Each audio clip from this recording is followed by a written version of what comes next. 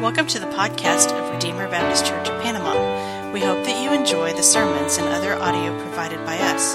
Feel free to share what you find here, and we hope that it will be beneficial to you as you seek to know and follow Christ. Well, it's good to be here with you all today. I've been here once before, so this is my second time but it wasn't Redeemer at that time. It was, I guess, Panama Baptist Church, right? Before, no, it was Christ Fellowship, yeah. So, this is my second time here, so it's good to be here with you all. Let me just tell you a little bit about myself and how I ended up here. My wife and I were missionaries in South America for 18 years in a country called Bolivia. And we were church planners there, and we worked with leadership training. We worked with the church association down there and the mission agency. We wore a lot of hats while we were down in Bolivia, South America. We came up here and got a home in North Carolina, in the mountains of North Carolina, a beautiful place. So what are we doing here in Illinois? What happened is my oldest daughter, was looking for a college to go to. She was very musical, wanted something in contemporary Christian music, happened to be looking at a magazine, and in that magazine was an advertisement for Greenville College at that time for a contemporary music major, and my daughter said, "This is where I want to go." At that time, we were still in Bolivia, so it was kind of a stretch to go all the way from Bolivia here to Greenville, Illinois. And so she came that year. The next year, my daughter graduated. By that time, we'd moved up to North Carolina, and we came over to Greenville for Christmas break to pick up Carla. And Bess looked around, and she said, "I think I like Greenville College too. I think I'll go there. I'd like to come here too." And so we signed her up, and the following year, our third daughter, Natalie, graduated from high school, and she got a look at Greenville College, and she said, "I think I'd like to go here too." And so I had three girls coming to Greenville College, and the finance director at that time, he said, "It'd be a lot cheaper for you if you lived here in Greenville, and you wouldn't have to pay all those dorm fees." And so it seemed to me that was a smart idea, so we sold our house in North Carolina and came here to live in Illinois. At that time, we were living in Greenville, and my son went to Greenville High School and graduated, and he went to Greenville College. And my wife got she got a teacher certificate through the GOLD program of Greenville College. So everyone in my family except for me is a graduate of Greenville College. So that's how we got here. Now, I got to meet Jared because we pastor in the same association. And so we got to meet up that way, and then turned out that we lived in the same town too. So it's been good to get to know Jared and to have fellowship with him, and times to get together and pray. So we're going to be looking at 1 Thessalonians.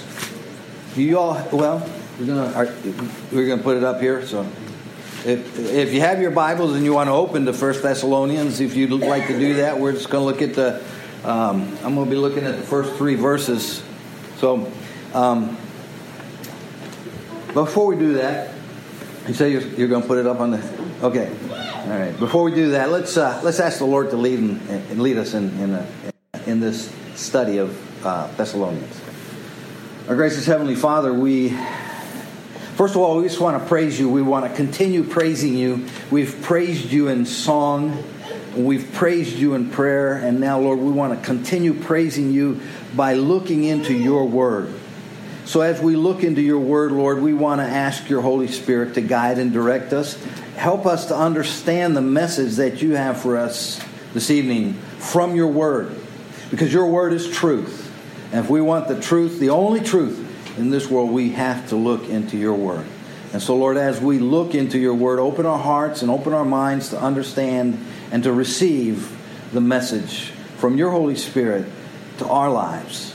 So that in doing so, we will walk every day closer and closer to you. And we thank you for that, Lord. We pray these things in Jesus' name. Amen. If you'll stand, you know what I'd like to do? If you would, we're going to have it up here. Can we read it together? Have you all done that before? Have you done that? No? Can we do that?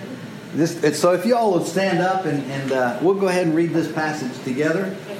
Everybody speak up real loud. I don't know how to read. Well, you can listen. Okay? All right.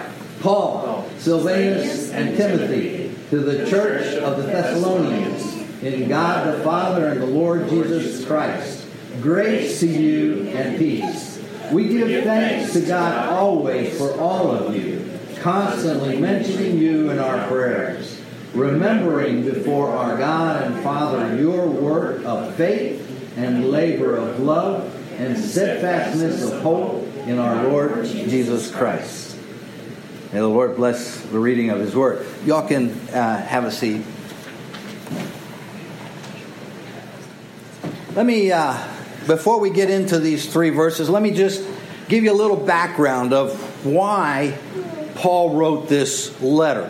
When we see in our Bibles, it says the first epistle of Paul to the Thessalonians. An epistle is a letter. Paul wrote this letter to the church in Thessalonica. These Thessalonians were very special to Paul, and so he wanted to write a letter to let them know how special they were. You see, Paul and Barnabas, on their first missionary journey together, had gone up through Galatia and planted some churches up in that area, Lystra and Derbe, and they had preached the gospel. They were missionaries and went out and preached the gospel and planted some churches on their missionary journey, on their first missionary journey. After a while, after being back at Antioch in the sending church, they decided to go again. So Paul and Barnabas talked about going again, and they got into a little bit of a discussion, a little bit of disagreement, because in their first missionary journey, Mark had gone along with them.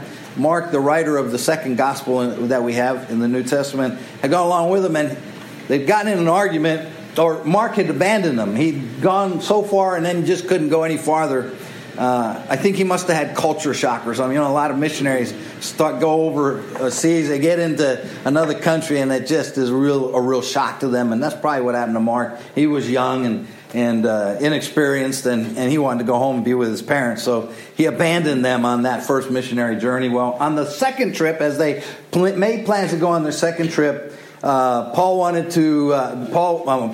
wanted to take Mark, but Paul didn't. He said, no, he abandoned us, don't want to take him again.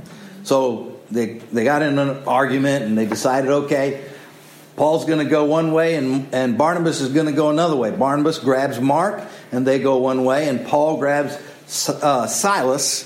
And you see the Silvanus there, that's Silas, that's that same person. And he grabs Silas, and they go another way. We don't have the missionary journey of Barnabas and Mark, but I'm sure they did a tremendous job as they went on their missionary journey. The reason that we have the record of Paul and Silas's journeys is because Luke, the author of Acts, went with them, and everything that they did, Luke wrote down, and we have that as scripture. So what happened is Paul and Silas decided to go north from the church in Antioch, and they went up into the churches of Galatia again, Derbe and Lystra and those churches in that area, and strengthened those churches where they had planted before in the previous trip. Then they decided to go on farther. Paul's desire was to go west, directly west into what's called Asia. That's where there was a real need to preach the gospel. But Scripture tells us in Acts chapter 15 that the Holy Spirit prevented Paul from going that way. So then the next step was Paul thought, okay, I'm going to go north into a place called Bithynia. And the Holy Spirit prevented him from going north. And the reason is that, you wonder, why did the Holy Spirit prevent him from going to preach the gospel? He was going to go preach. Why stop him? And I'm sure the reason was because the Holy Spirit had other plans for Paul and Silas.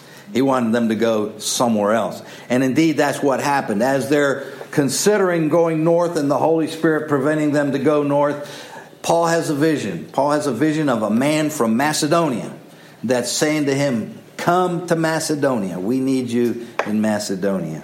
And so they decide to go to Macedonia from where they are. The first town that they get to in Macedonia is Philippi. And if you read chapter 16, and as a matter of fact, I'm going to give you all homework. When you go home this evening, read chapter 16 and chapter 17 of Acts. That gives you the whole story of their missionary trip, that second missionary trip. But the first town he gets to is Philippi. And they have a great ministry in Philippi.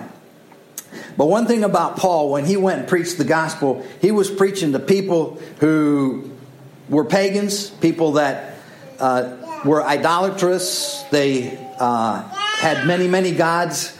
And when he started preaching Christ and Christ crucified, the people came against him. Many of the people came against him. When he started preaching salvation by grace and not by works, the Jews came against him because the Jews were very legalistic and they said, no, we got to work our way into heaven. And that's not what Paul was preaching. And so they came against Paul. Wherever he went, they came against him. And so he was in Philippi. And from Philippi, after having planted a church in Philippi, and people have come to the Lord through his preaching, he went on to the capital city of Macedonia, which is Thessalonica. This was the largest city in that area and probably the most pagan city. They were very idolatrous. They had Roman and Greek influence, and you know the Romans and the Greeks, they had all kinds of gods and worshipped all kinds of gods. And Paul came in and preached a different message. He preached the gospel of Jesus Christ, salvation through Jesus Christ and Jesus Christ alone. They had in Thessalonica, they had a circus where the gladiators would fight to death, and people loved that. That was the kind of thing they liked. They had a circus too, a theater where they would put on productions. It's kind of like our modern society, our modern culture today, where we have a football stadium where everybody comes to, or a baseball stadium, everybody comes to watch the sports, and then we have theaters in every town. So Thessalonica was one of our big cities even today, and very, very, very pagan. But Paul began to preach. Scripture tells us that he preached for 3 Sabbaths in the synagogue. Whenever Paul went into a city, if there was a Jewish synagogue, that's where he would go and preach first until they told him not that he couldn't anymore. But he preached in the synagogue in Thessalonica for 3 Sabbaths. That meant that he was there for at least 3 weeks. And while he was there, Scripture tells us that many came to the Lord. Many of the Jews were converted to Christianity because of Paul's preaching. Many of the religious Greeks, these were Greeks that had converted to Judaism and were probably in the synagogue listening to Paul preach when he preached the gospel there. And they became Christians. And even, it says, leading women from that town came to know Jesus Christ as their Lord and Savior through Paul's preaching. So we have Paul at least there at least 3 weeks. I think maybe a little bit more, but it's because what happened after 3 weeks, the persecution came upon the church and Paul, and they started giving him a hard time, and they had to leave, get out of the synagogue, and they went to a house of a man named Jason, and they were having their services in his house. And they came against him and took him to jail, and Jason had to pay a bail to get out of jail. So it's just a lot of persecution wherever Paul went. And that's what happened in Thessalonica. And so after 3 weeks or maybe more, maybe he was there maybe a month or maybe a little bit more than that, he was forced to leave, and he went to a little town called Berea, preached the gospel there, and then was chased out of Berea by these zealous Jews, these zealous people that were always following Paul and persecuting him. And he had to flee to Athens and then Corinth. And from Corinth we've got the the church, the Corinthian church, which we have 2 letters for that he wrote to the Corinthian church. So here's Paul, has had to leave Thessalonica, where he had a great ministry, a lot of people coming to the Lord. And as he's in Athens, he's thinking, I wonder how the Thessalonians are doing.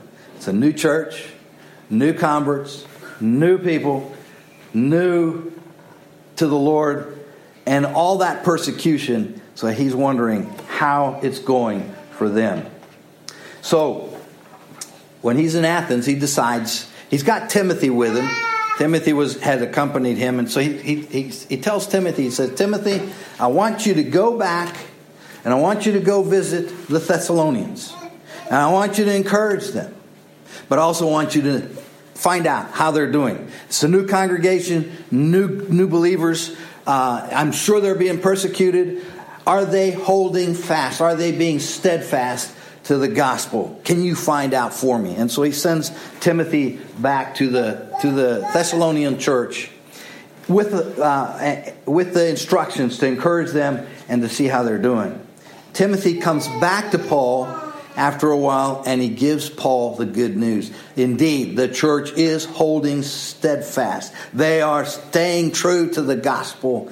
Even though they're being persecuted, even though there's problems in the church, they are holding steadfast and staying true to the gospel. And this encouraged Paul so much. He was so much encouraged by this good news that he got from Timothy, from the church at Thessalonica. And so he writes a letter, and this is the letter that we have here. This is a very, very upbeat letter. The whole epistle, first epistle of Paul to the Thessalonians, is an upbeat letter. He's really encouraging them, really praising them for being steadfast, and really holding to the gospel message.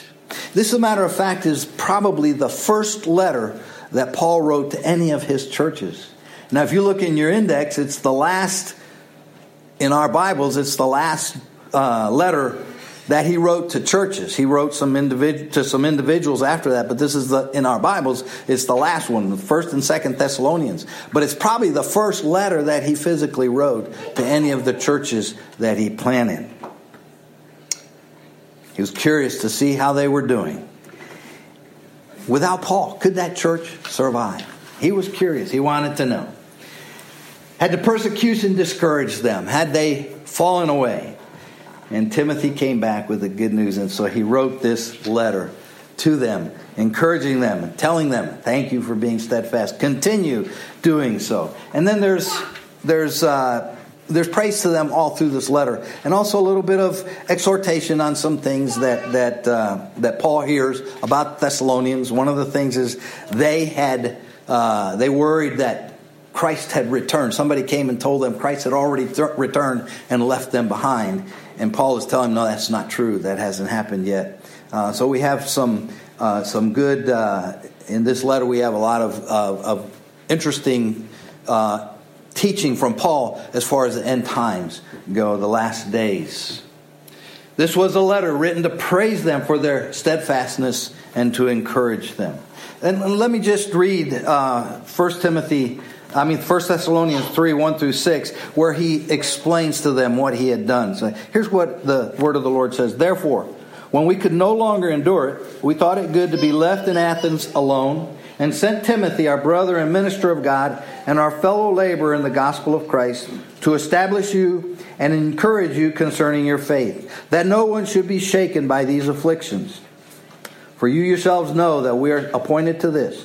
For in fact, we told you before, when we were with you, that we would suffer tribulation, just as it happened. And you know, for this reason, when I could no longer endure it, I sent to know your faith, lest by some means the tempter had tempted you, and our labor might be in vain. But now Timothy has come to us from you and brought us good news of your faith and love, and that you always have good remembrance of us, greatly desiring to see us, as we also to see you. He was worried that the tempter had taken them away, but the tempter had not taken them away. They had held fast to their faith. So Timothy brought news that this news was certainly encouraging to Paul. And so in his opening statement, the 3 verses that we read this evening, he remarks in this epistle about their faith, about their love, and about their hope. And that's what we want to look at this evening. Their faith, their love, and their hope.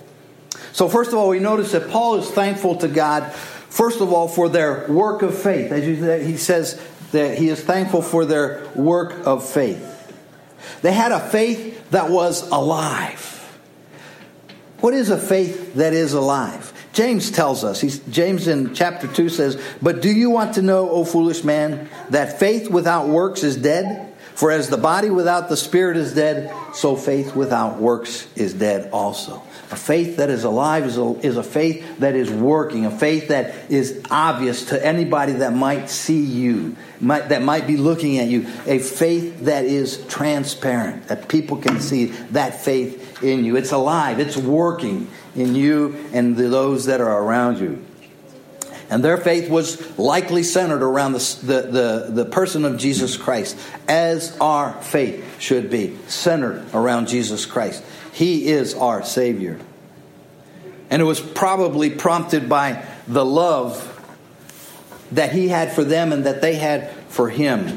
In 2 Timothy, in the first chapter of 2 Timothy, we read, Thessalonians, "We are bound to thank God always for you, brethren, as is fitting, because your faith grows exceedingly, and the love of every one of you all abounds toward each other." That's how their faith worked. They loved each other. That faith abounded towards each other. So what about our faith? Is our faith a living faith? Somewhere I heard a couple of weeks ago, and I really like this statement. Sometimes we Christians, we like to sit, soak, and sour. Now let me explain that to you. We have many Christians that come into church and they'll sit in the pew. They'll soak up all the teaching and all the preaching that they get. But then like wet clothes that continue to get wet and soak up the wetness but don't get dry. What happens to those clothes? They sour, don't they? And that's what happens so much in many of our churches. People come and they sit, they soak up everything they can, and they sour. They do nothing about their faith, their walk with Jesus. Are you sitting and soaking and souring? I hope not. I hope that your faith is active. A living faith, a faith that's manifested in obedience to the Word of God. Jesus had that same problem when he was here. We read in John chapter 12, it says, "Nevertheless, even among the rulers, many believed in him, but because of the Pharisees, they did not confess him, lest they should be put out of the synagogue. For they loved the praise of men more than the praise of God." How about you? When you share your faith with somebody, when you talk to somebody about Jesus, are you afraid that you're going to get ridiculed? Or you don't even want to talk to them because you're afraid that they'll say no, or they won't even acknowledge you, ignore you? What that means is that you you're looking for the praise of men instead of the praise of God. We are to share our faith with others. That's an active, living faith. That's the kind of faith that the Thessalonians had, and that's the kind of faith that we need. An active, living faith, a working faith. And we need to be sure that our faith is centered in the person of Jesus Christ. A faith produced by the Word of God. This is so important, the Word of God. Without it, we'd be lost. We need the Word of God, and we need to let it work in our lives. Romans 10:17 says, "So then faith comes by hearing, and hearing by the Word of God." It needs to be a faith that leads to life in Jesus Christ. We read in John chapter 20, it says, "But these are written that you may believe that Jesus is the Christ, the Son of God, and that believing you may have life in his name." So how about you? Is your faith like that of the Thessalonians? An active, working faith? If it is, then it'll grow exceedingly, as Paul says about the Thessalonians, evidenced by our faithful service to the Lord. Now, Paul was also thankful not only for their work of faith, but he was also thankful for their labor of love. They had a working love. A love that was not just in word, but in deed and truth. If we look in 1 John chapter 3, it says, "My little children, let us not love in word or in tongue, but in deed and in truth." And that's the way our love should be. In deed and truth, not just in word. And it's obvious, and we see this in this letter to this epistle to the Thessalonians, that the love of their love was towards each other, towards the brethren, towards the brothers and sisters. And we not only see that in this church, but we also see that in the Colossian church, where Paul says in Colossians 1, "Since we heard of your faith in Christ Jesus and of your love for all the saints." That's the kind of love that is a working love, a love that is evidenced by our brothers and sisters, a love that is obvious to our brothers and sisters. You realize that to love somebody, you need to sacrifice your own self. To show love is to show a selfless love. Isn't that right? We need to give up our own desires for the desires of that person that we are extending our love to. Christ did that, didn't he? Christ gave his life. He showed us he loved us by giving us his life, by being sacrificed on the cross for us. Paul would later comment and commend these brothers in Thessalonica on their love, their brotherly love. He says in chapter 4, he says, "But concerning brotherly love, you have no need that I should write to you, for you yourselves are taught by God to love one another. And indeed you do so toward all the brethren who are in Macedonia. But we urge you, brethren, that you increase more and more." What about your love? Is your love in word or tongue only? Or is it in deed and truth? How about it? Do we walk the walk or do we talk the talk? Is our love directed towards our brothers and sisters in Christ? You know, Jared mentioned that I'm a zone consultant. I have in my zone 7 of Illinois, I have 100 churches that I visit and talk to and help them whenever there's a need for help. That's what a consultant does. But a lot of times I see in these churches, there's problems in the churches. And the biggest problem, I think, one of the biggest problems is there is a lack of love between the brothers and sisters. One brother might desire something for himself, not thinking about the others. And that's what love towards the brothers and sisters. Forget about our own needs and think about the needs of those around us. That's what love is. Unfortunately, many people that are sitting in our pews in the churches in Illinois and around don't think that way. But the Thessalonians did. Their love was directed towards their brothers and sisters. And that's a mark of a true disciple. John 13 says, "A new commandment I give you, that you love one another as I have loved you, that you also love one another. By this will all know that you are my disciples, if you have love one for the other." It's also an indication of a spiritual life. 1 John 3 says, "We know that we have passed from death to life because we love the brethren. He who does not love his brother abides in death. My little children, let us not love in word and in tongue, but in deed and in truth. And by this we know that we are of the truth and shall assure our hearts before him." So if our love is like the love of the Thessalonians, then it too will abound. And it will be evidenced in serving one another, our brothers and sisters in Christ, in love. Galatians 5 says, "For you, brethren, have been called to liberty. Only do not use liberty as an opportunity for the flesh, but through love serve one another." And then we note Paul's gratitude for their patience of hope. We've seen their working faith, we've seen their labor of love, and now their patience of hope. They had a hope that gave them patience.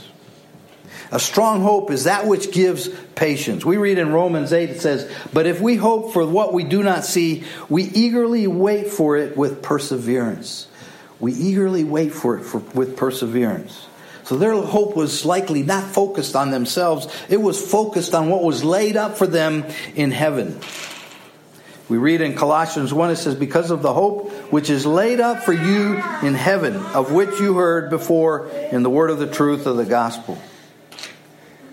Peter referred to this hope as an inheritance. In 1 Peter we read, "Blessed be the God and Father of our Lord Jesus Christ, who according to his abundant mercy has begotten us again to a living hope through the resurrection of Jesus Christ from the dead, to an inheritance incorruptible and undefiled, and that does not fade away, reserved for you in heaven." So later on in chapter 5 of this epistle, Paul would encourage them to wear this hope as a helmet. He says in chapter 5, he says, "But let us who are of the day be sober, putting on the breastplate of faith and love, and as a helmet the hope of salvation." You know, that's a theme that runs through many of Paul's letters. The armor of God. We read in Ephesians chapter 6, to put on the whole armor of God, he says. And here he's talking about that armor too, the hope as a helmet. The breastplate of faith and love. So what about our hope? Do we have a strong hope? A hope that comes from reading Scripture. Romans 15 says, "For whatever things were written before were written for our learning, that we through the patience and comfort of the Scriptures might have hope." A hope that spurs us to be diligent, living holy and godly lives. And all these work together. Faith and love and hope all kind of connect right there. To connect to how is our life? How do people see us? Peter writes in 2 Peter, he says, "Nevertheless, we according to his promise look for new heavens and a new earth in which righteousness dwells. Therefore, beloved, looking forward to these things, be diligent to be found by him in peace, without spot and blemish." A hope that prompts people to wonder why we have it. People look at you and say, "That person has a lot of hope. I see a lot of faith, a lot of love, and a lot of hope in that person." Do people see that? Is our hope focused on our inheritance that is laid up for us in heaven? You know, as I'm looking at these three, faith, hope, and love, hope stands out to me more than anything else. Why is that? Why do I like the hope part of this? Because I have that hope that whenever I leave this world here, I'm going to be in the presence of the Lord. That's our hope as Christians. We have that hope that we will not perish. We will be in the presence of the Lord when we leave this earth here. We will be in our heavenly home along with Him. The book of Hebrews talks about that. It talks about the city whose builder and maker is God. Abraham was looking for the city whose builder is and maker is God. He and his descendants desired a better place, a better country, a heavenly country. Is that our desire also? Do we have the hope of a heavenly country in our future? Are we looking forward to our heavenly home? You know, my youngest daughter and son-in-law have just gone to Mexico, to Spain as missionaries in Spain. His mom had been suffering from cancer, and just days after they had arrived in Spain to begin their ministry in Spain, he got word that his mother passed away from the cancer. But you know, to me, that wasn't passing away. She was a Christian, very, very. She was a missionary and a very faithful Christian, very evangelistic Christian. And to me, that wasn't passing away. That wasn't death. To me, that was graduation. For her, it was a graduation. Graduation from this earth to her heavenly home up in heaven. I saw this the other day, and I want to share it with you. It happens to be about D.L. Moody. Billy Graham also quotes this same illustration here, the same thing here. This is what D.L. Moody says. Someday you will read in the papers that D.L. Moody of East Northfield is dead. Don't you believe a word of it. At that moment I shall be more alive than I am now. I shall have gone up higher, that is all, out of this clay tenement into a house that is immortal, a body that death cannot touch, that sin cannot taint, a body fashioned like unto his glorious body. Well, isn't that great to think that? We have that hope. This is not our dwelling place. Our dwelling place is in the heavenly city. And one day we will all be there in the presence of the Lord. We will be there if Jesus Christ is our Lord and Savior. If He's not your Lord and Savior, you need to take Him, accept Him as your Lord and Savior tonight, because without that, you don't have that hope that we have in our heavenly home. The new heaven and the new earth where righteousness dwells. In 2 Peter we read this, nevertheless we, according to His promise, look for new heavens and a new earth in which righteousness dwells. And you know that heavenly city is described in Revelation. And I want to read you those verses in Revelation 21. It's a beautiful description of what we have to look forward to. It says, now I saw a new heaven and a new earth. For the first heaven and the first earth had passed away. Also there was no more sea. Then I, John, saw the holy city, New Jerusalem, coming down out of the heaven from God, prepared as a bride adorned for her husband. Do you realize that we, church, are His bride? We've been adorned as His bride for her husband, who's Jesus Christ. It goes on to say, and I heard a loud voice from heaven saying, behold, the tabernacle of God is with men, and He will dwell with them, and they shall be His people. God Himself will be with them and be their God.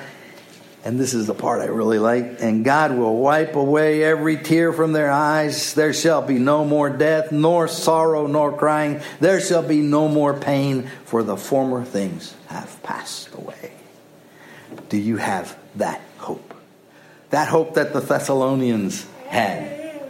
If you do, then you have that helmet protecting your mind from the distraction of the world, which is passing away, and focusing on the salvation that we have through Jesus Christ, who gives us eternal life in our heavenly dwelling, in His presence. So we have this threesome of faith, love, and hope. You know, it's a common theme for Paul.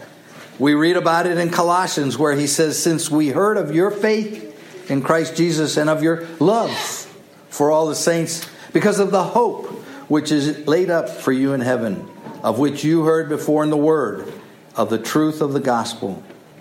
We also read about it in the epistle of Paul to the Corinthians, chapter 13, that love chapter. We all are familiar with that chapter 13 of Corinthians, which ends saying, and now abide faith, hope, and love. These three, but the greatest of these is love. You know, those, like I said, it's a theme that goes through Paul's letters, but he wrote it first in this letter that he wrote to the Thessalonians. Faith, hope, and love. A working faith, a faith that is alive. A labor of love, love for all the brethren, and patience of hope. Hope for our eternal life in the heavenlies. You know, the past couple of months, there have been some events that have caused a lot of sadness, a lot of pain for our brothers and sisters. I don't know how many of you knew Terry Pope, the pastor of the Reno Church. No, Sorrento Church. Thank you. Terry Pope passed away just recently. I got a chance to visit him in the hospital just a few days before he passed away.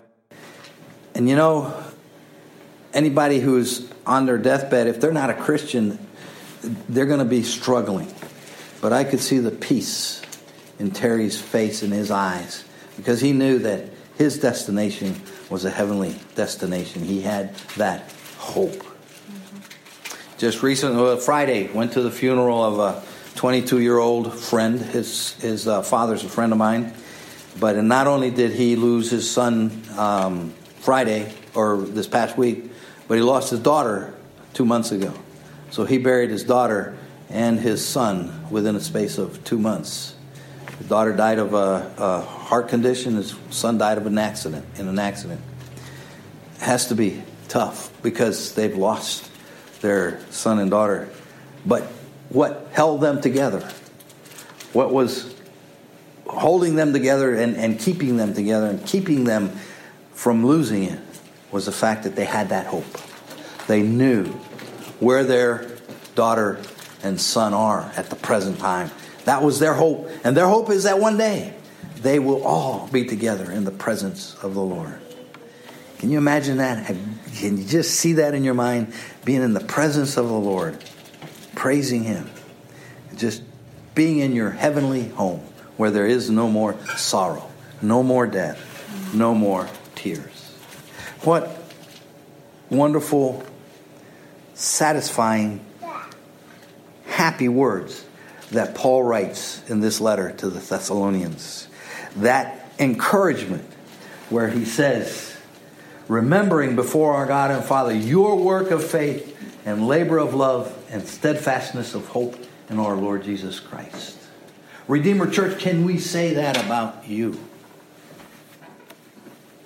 Your work of faith, your labor of love, and steadfastness of hope in our Lord Jesus Christ. May the remarkable faith, love, and hope of the church of the Thessalonians, they were recent converts, but may they inspire us to grow in our own faith in Christ, and our love for the brethren, and our hope for the inheritance reserved for us in heaven.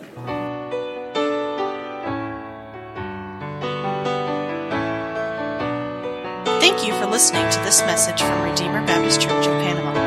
For more information, please visit us at RedeemerBaptistPanama.com, or you can like us on Facebook.